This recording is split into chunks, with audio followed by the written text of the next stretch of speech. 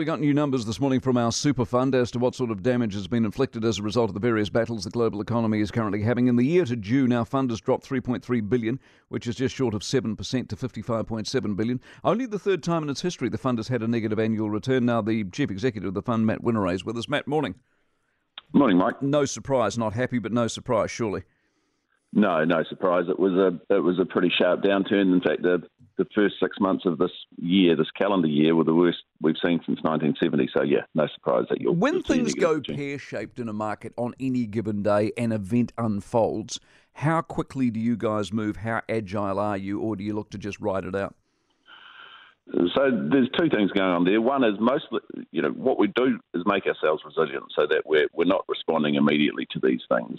But we do have a strategy we call strategic tilting, which looks to move the portfolio around, not massively, but reasonably significantly in response to moves away from fair value. So if equities are falling, we'll buy some equities. If equities are rising, we'll sell some, likewise with bonds.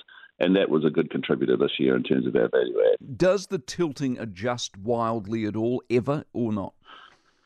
Look, we can take some reasonably significant positions with it. So if you go back to the start of 2020, when the markets really sort of really sharp fall, we significantly increased our equity and credit positions. We added about 15% credit exposure to the portfolio, which is a big number.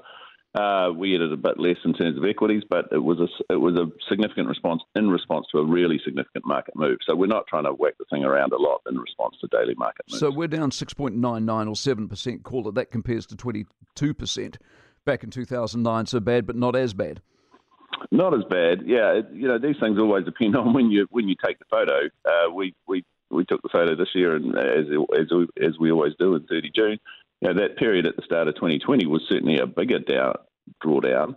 But then, as you know, the market responded really fast through June, and we ended up positive for that year. So, these things are definitely swings and roundabouts. What's your sense of the world at the moment? The war, inflation, optimism, cost of living, the whole thing?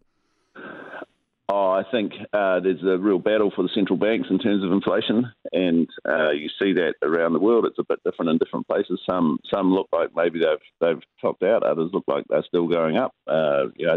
Certainly in Europe, there's some real issues, particularly in northern and eastern Europe. Very high inflation numbers that are going to be a real challenge to deal with. So I think we're in for a period of longer, higher rates. Markets sort of respond daily, pretty reactive at the moment to sentiment around rates. But it feels like we've got a bit to go before we can keep the demand low enough to get the inflation down. What about your ethical side of the whole equation and what you invest in and don't invest in? And the reason I ask that is I'm increasingly fascinated by the world versus the theory of the world. And you look at fossil fuels. Fossil fuels have never been in more demand. And if you were a good investor, you'd be into fossil fuels because they're paying good dividends at the moment. Are you into them?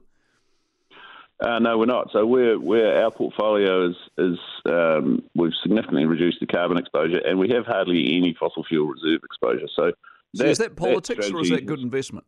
No, that's good investment. So when we implemented that in 2017, since that period, our portfolio has performed better than it would have if we'd had those in. In the last year, you've seen, you've got an idiosyncratic thing. You've got Russia invading Ukraine. You've got fossil fuel spike as a result of that supply squeeze. But in the long term, the world is going to have to shift away from these things. So you get this dynamic where people say, well, I'll hold them until I know that they're going to be bad. Yeah. Of course, that always happens before you think you can sell them. That's true. But do you look at Warren Buffett? I mean, Warren Buffett's piled into fossil fuels.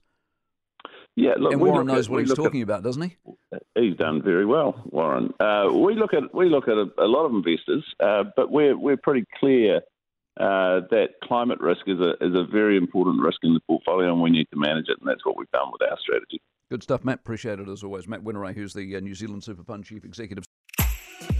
If you enjoyed this podcast, you will love our New Zealand Herald podcast, The Little Things, hosted by me, Francesca Rudkin, and my good friend Louise Airy. We focus on all the little things that you can do to make a positive impact on your life and to cut through the confusion from the health and wellness industry.